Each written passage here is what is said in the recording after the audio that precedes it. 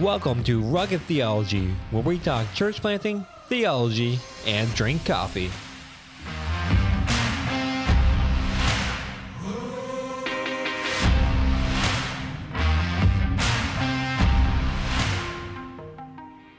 And welcome back to another episode of Rugged Theology. I am your host, as always, Adam Diamond. And today we have a special guest today. And last year I reached out to him, so you can tell how busy he is. But today we have Matt Chandler of Acts 29. And I was going through a book through some of their kind of orientation stuff. I did assessment with them, and in order to be Acts 29 church, they had steps for you to reach. And this was a great book I did, and it was on having like a family discipleship plan. And I thought, man, what a great idea for a podcast. So I reached out, and they're like, yeah, what about next year? And I was like, sure, okay. I'll take Matt Chandler anytime I can get him. So welcome, Matt. Oh man, I'm excited to be on with you, man. It's gonna be a good time. So do I sound Irish or anything to you? Or like, what are you picking up there? No, I mean there's certainly an accent, but I'm sure you're picking up one from me too. Oh, absolutely. Yeah. So man, you just sound more Canadian than anything else to me. So that's an insult. do other Canadians say that you sound Canadian, or they say you sound Irish? No, most people will pick up more of an Irish accent. Oh, see, there I heard it. There. You threw it on thick hair. So, but before that, no, definitely had an accent, but not one that was easily placeable. You're starting to get that mutt thing where you've got multiple things going on. Basically, yeah. Creating a new accent altogether. And sadly, the more I travel to the States for Mile One Mission, and that I slow down my speech a lot for people. And I had one guy tell me in the States last year that didn't hear much of an accent, and man, my accent came out very thick then. Hold on, I got very paranoid. I don't want to lose my accent. Yeah. Come on. Yeah, I get it. It's a cool accent. All right, Matt.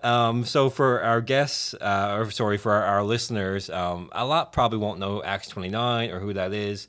We have predominantly the Roman Catholic, Anglican, Episcopalian for you, or some Pentecostal churches, and mostly that's what it is. Baptists almost don't exist here, especially Reformed theology. So why don't you just take some time, tell us who you are, your experience in ministry, a little bit about Acts 29, and then we'll go from there. Okay, well, primarily I've been the lead pastor of the Village Church in Dallas, Texas for over 20 years now. I'm in my 21st year as the pastor of our congregation here in Dallas, Texas. I've been working in some capacity for Acts 29 for, close to 15 years. Wow. And I've been everything from a regional director to an area director to you name it. But right now, my title, I was president for close to a decade. My title right now is the executive chairman of Acts 29. And so I sit on the board. And basically what I'm doing now is I work hand in hand with Brian Howard, who's the president of Acts 29, for the sole purpose of planting churches globally. And that's what Acts 29's done. We are a biblically serious, spiritually alive, zealously missional network of churches that's very serious about preaching the Bible, very serious about spiritual life and the dynamic presence of God among us, and understand that God's call on our lives is to be on that kind of missional edge, or that redemptive edge of his plan to seek and save the lost. And so we've been planting churches all over the world for going on 20 years. And that's what Acts 29 is. That's really good for our listeners to understand. I mean, even the idea of a network is so strange here. There's a lot of denominationalism, tribalism. This is my area. We've always been established here. It's a fun place to start a church, let me tell you. Well, it might even help listeners to know then, Acts 29 is broad in its denominational affiliation. So I think there are 17 different denominations represented inside of Acts 29, so that they might have denominational affiliations and a network affiliation. So we have Presbyterians and Baptists and Anglicans, a few Episcopals, plenty of charismatics. I don't know, like true Pentecostals, but certainly charismatics. And, Amen. and yeah, so it really is like the things that we're looking at, Hmm. like Augustine said, in essential, in the essential things, unity. But then in most secondary things, we want to have a lot of charity, although Acts 29 cares specifically about a few secondary issues because we think it helps us understand how you read your Bible, what your hermeneutics are, Mm. and how you would approach ministry. And so, where we have put emphasis on a secondary issue, we wouldn't police those. But at the same time, when you're being assessed to become a planter, we're going to ask questions around those things. We're going to hope that you're in alignment with where our network is. Yeah, I've really enjoyed our assessment. We got to go to Nova Scotia and Okay. meet with a few guys and just sat down. We had just gone through the Church in Hard Places curriculum over the 2 years, and so just going through those papers. And actually, I started out as more of a Arminian, and then as as my papers go through, it slowly transitioned. And actually, Yeah. the biggest change for me was that our director and lead pastor of our Sunday church, Steve Bray, challenged me to preach through Jonah and not come as a Calvinist. And so I was like, all right, To do. It's hard to do. it's on. And then yeah, I lost that one. Or one, depending how you look at it. Yeah, yeah. I mean, well, it's God's will either way. So, Yeah. yeah. So I was reading this book on family discipleship, and I was telling you earlier, there wasn't much discussion growing up about how you have this plan going into a family to disciple your kids, Yeah. and we say around here, kids are little sanctifying machines. That's true. They show you very quick, and we talk so much here with other dads, and we say like, we're talking to our wives and saying, was I always this angry? Was I always this short of patience? Yeah. I thought I was doing great. Like, why am I like this? But kids just know how to push those buttons and make you realize how sinful you can be. Yeah. But why don't we talk a little bit about what do you think is important for parents to think about how they're going to disciple their Yeah. children? Well, I think if you think through the lens of theology, philosophy, practice, I think the case can be made that the primary discipleship unit in God's plan for formation is the family, not the church. Amen. And and so the call on our lives as moms and dads is to disciple the next generation, specifically in our homes. Hmm. In fact, I'm studying to preach Malachi now. And when Malachi gets into, I think it's chapter 3, where he starts to get into how God hates divorce, the reason given for why he hates divorce is because what God is after is godly offspring. So what he's after in our parenting, whatever else comes of it, is not just well-adjusted human beings, although I think that's important, but he's after the next generation seeing and marveling at his goodness and grace, because our primary purpose is that of worshiper. And so you see this in the Psalms, one generation commends your works to the next. You see it in Deuteronomy with the Shema, in that, Mm. talk about these things when you sit down, when you lay down, when you're at dinner, when you're going for a walk, when you walk through your door, when you go out your gate, it's just there's this consistency of conversation that's about the things of God that the Bible lays in front of us as, hey, your primary role as parents. In fact, I would say it's so built into the creative order that you are discipling your kids, whether Hmm. you think you are or not. And so I want to make the argument that let's be intentional about that, because there's no way that we don't disciple them. We are showing them what's most valuable. We are teaching them what's important. All of that's happening, whether you're intentionally doing it or not. So I just want to go, hey, maybe we should put just a tiny bit of thought into this, just a tiny. It's not, doesn't need to be crazy disruptive. You don't need to be, J.I. Packer. You don't need to be some big theologian.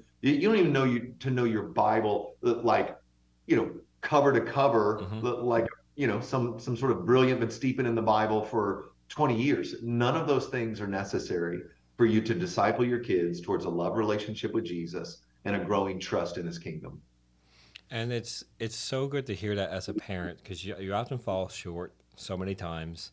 I don't think there's going to be any parent listening to this who's like, I've got it all together, I've got it No. all figured out. I've never You know gotten. what? I have found. So here's what's great about pastoring one church for 20 years. Mm. There are some men and women who, for whatever reason, give birth to just kind of straight-laced, obedient children. And what that does is it creates this appearance that it's their parenting techniques and skills that have brought about this thing that we're looking at that on the surface looks like everything's, all together, and these parents must know exactly what they're doing. And really what might have happened is they just, by the grace of God, in some weird happening, just have really compliant personalities. Yeah. And so, but most of it, and then I think if those parents aren't careful, those parents will start to think that it's their parenting that brought this Hmm. about. But the truth is, if our kids follow Jesus with all their heart, or they wild out and go prodigal, I think that's them and the Lord, and that we're called to do the best we can to put kindling around their hearts and pray like crazy that the Holy Spirit will light it. Because you can't. Again, I'm in the Bible Belt of the United States, down here in Texas, and the number of people that think they're Christians but aren't, because their mom or dad did something like, hey, do you want to come to heaven with us, or do you want to burn in hell forever? Hmm. Only to have their 7-year-old go, heaven with you. Great, let's get you baptized. And then they live the rest of their life with no visible fruit, no real love for Jesus, no seriousness about submission to his lordship, but consider themselves Christians because mom and dad, wanted them to get baptized or something, wanted them to be a Christian. And so they manipulated the process rather than trusting that the Holy Spirit would do the work of illumination. My children, I have one that listens very well. It's my daughter, my oldest, and I have a son who is, if I wasn't bald already, I would lose my hair. And we're trying potty training now, and he kicks up such a fuss. Like, Come on. he is the That's boy exact stuff, opposite. man. Boys are wild. Boys are wild. And So that's me and my brother, I think we're pretty compliant. So I'm a twin. I have an identical twin brother, and we were both pretty compliant. right. But now this little boy, and I love him to pieces. But man, he stretches me. But I'm also learning. I'm a different parent to my daughter than I am to my son. Yep. Different personalities, and I've got to approach them very differently in how I discipline them, how I correct them, how I even admonish them. I've got to do it very differently for it to sink in for them. Yeah. No, that's what you're describing is super normal. Like anyone listening to this who has multiple kids is like, yeah, absolutely. No one gives birth to the same person twice. That would be really weird, by the So way. no, Yeah. it would be if everybody had the same personality. So like I've got three, two daughters and a son. My daughters couldn't be more different from one another. I've got one that wants to ride horses and be outside, and I've got one that wants to, have a YouTube channel where she teaches everybody how to put on makeup. It's just like the opposite end of the spectrum. One is fierce and fearless, and one is man, a little bit more reserved and quiet. I mean, they're Hmm. just so different. Same house, same rules, but their little souls and bents and compulsions are completely different. Hmm. And it's a blessing God has done that for us, right? Because it stretches us. It continues to stretch us, continues to help us to grow spiritually, rest more in God. One thing you said earlier was that we don't have to have it all together. We don't have to know our Bible cover to cover to minister to our children. And one thing in the book says, use everyday opportunities to disciple your children. Yeah. So what kind of opportunities have you used? You mentioned before that you're in a different stage of life before we started this. What looking back, what kind of things have you used to disciple and pour into your children? Yeah, some things that are like easy, playful things that you can do that will oftentimes get you into deeper conversations is we play a game at our dinner table. We played a game at our dinner table the kids' entire life. I mean, it was just a game that we called low high. And the game was, if you ask a kid, hey, how was your day? They're going to say good. And then Yeah. so what Lauren and I try to think about is how do we ask questions that require more than one word answers? That's how it started for us. And so we would get together at dinner and we would say, what was the worst thing that happened today? And what's the best thing that happened today? And even if they were like, nothing good or nothing bad happened, then we just default to the great. What was your least favorite thing? Then we'll count that as your low. What's your least favorite thing? And then what ends up happening is the kids over the years they would open up doors as they would talk about this fight they had with their friend, or this this embarrassment or shame that they had in this, you know, being found out in this, or being, and then we were able to enter into that Mm-hmm. with them, and oftentimes even stop and pray for them, or stop and pray for their sister or pray for their brother. And so much of discipleship is just modeling, just giving them a picture of what it looks like to have real conversations that are below the surface. And what we want to get to is those kind of deeper issues of the heart that we can lay before the Lord and ask for help and mercy. So that has bore more fruit than almost anything else we've done. I think another everyday thing, specifically if you have younger kids, is anytime you have in the car with a kid, you have a captive audience. Yeah. And whether that's something like the Village Church, the church that I pastor, we actually created a podcast called God's Big Story. It's a podcast for kids. It's not for grown-ups, but it's for kids. But the idea behind it was family discipleship. Mm. The idea behind it is you and your kid in the car together. We're talking about the nature and character of God, and you get to talk with your kid after it's over. You've got these questions that you can interact with them on. So you're in the car together. You're driving to school. That's a captive audience. That's not adding anything to your plate. You're already doing it. So it's not like your schedule increases or decreases. Family discipleship often, and we, you know, the big kind of three components are time, moments, and milestones. Well, time is like what we're talking about here. Like you're gonna have dinner, so let's take advantage of that. Make use of You're it, yeah. going to drive somebody to school, so let's take advantage of that. It's not like we're gonna do devotional Tuesday night at 7 every week, you know, because I think the activity of life will strangle that out. It'll drown it out. But if in your normal routines and rhythms you're being mindful and intentional, then that's what actually is the shaping force on their lives.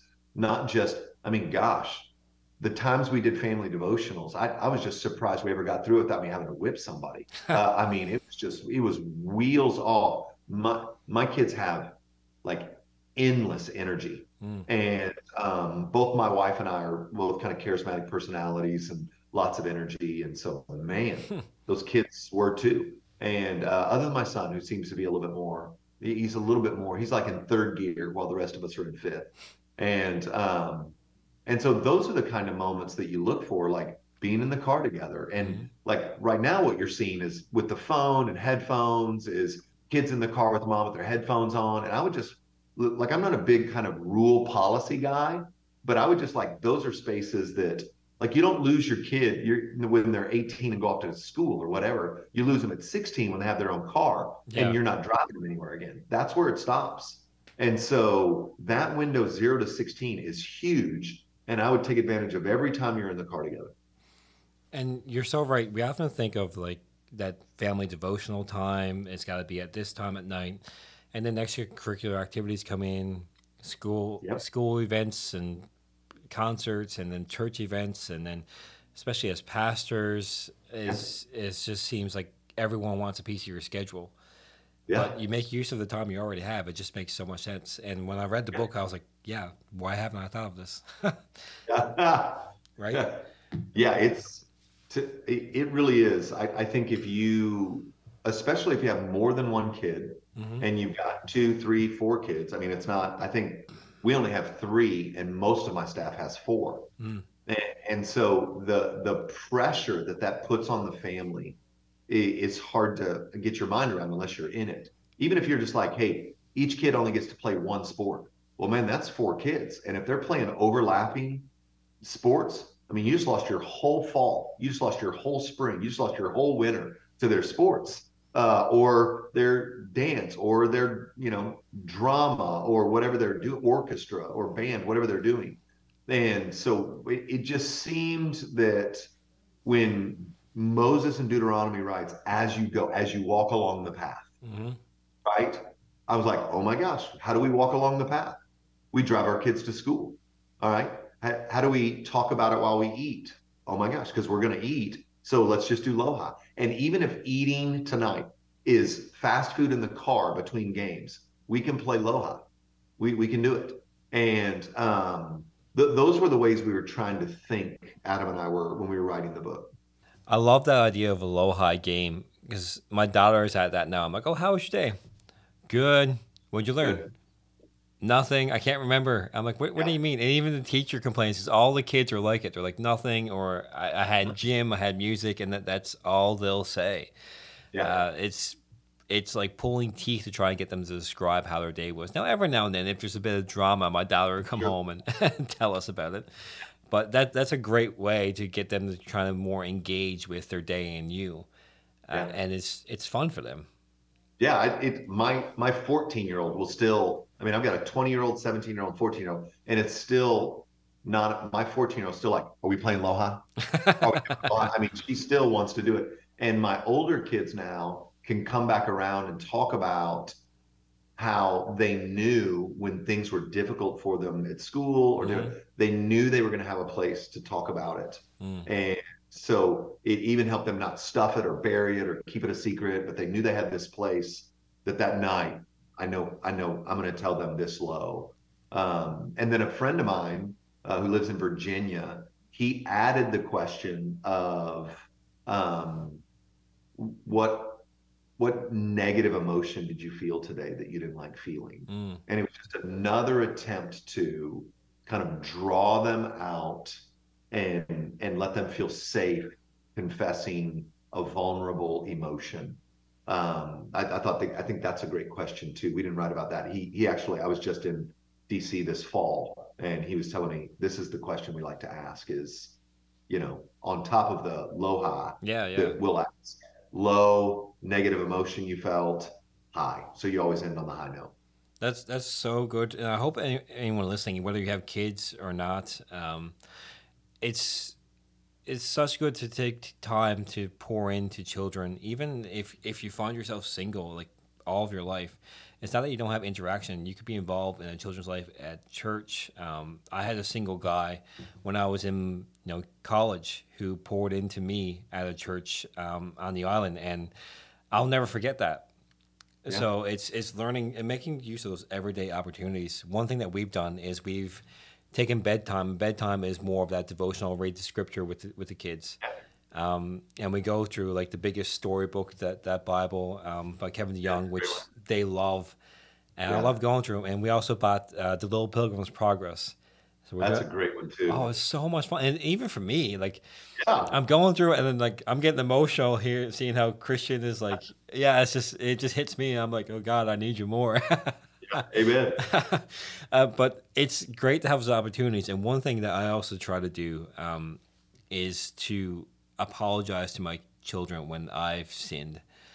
And nothing against my parents, but that's not something I saw a whole lot. And Yeah. I've seen it having an effect already on my children.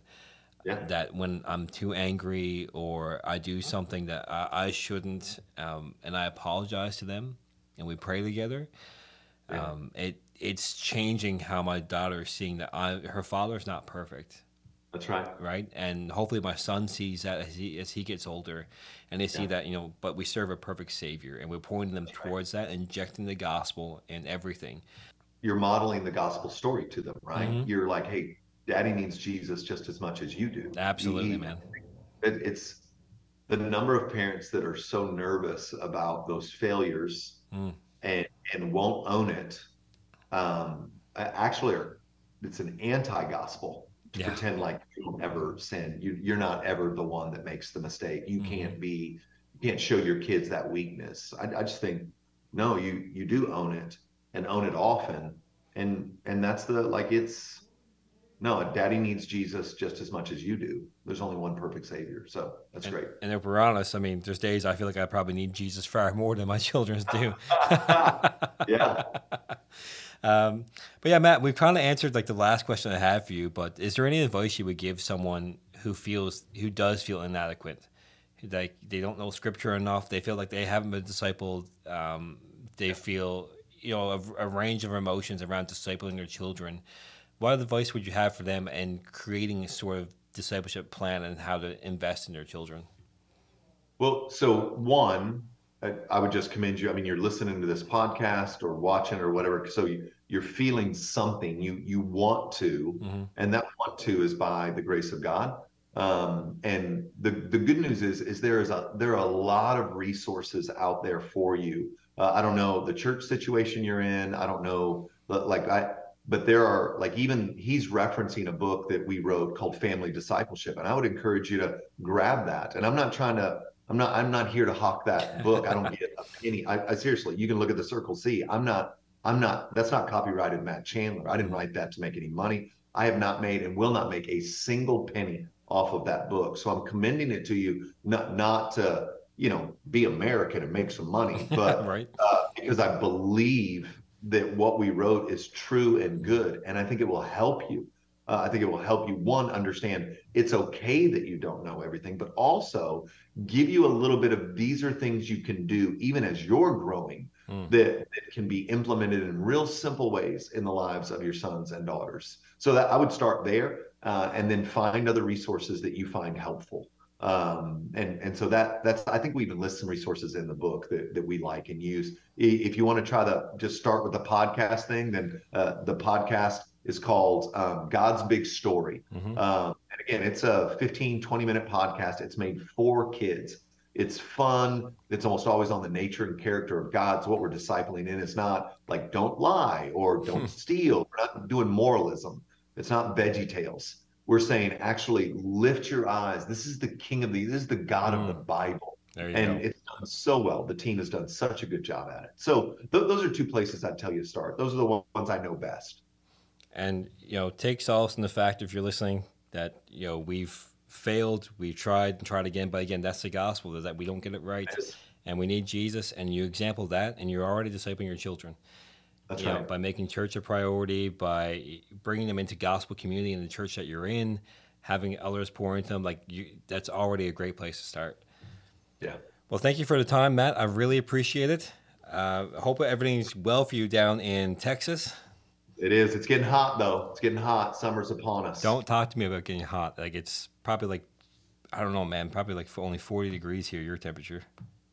Okay, well. it's maybe 30. I don't know. It's in between 30 and 40. To 90 here, our temperature. So I would take give me a hoodie and a jacket over sweating through my shirt. So. Well, you come up anytime. All right, man. Bless you. All right. Take care, Matt. Thank you so much. Appreciate it.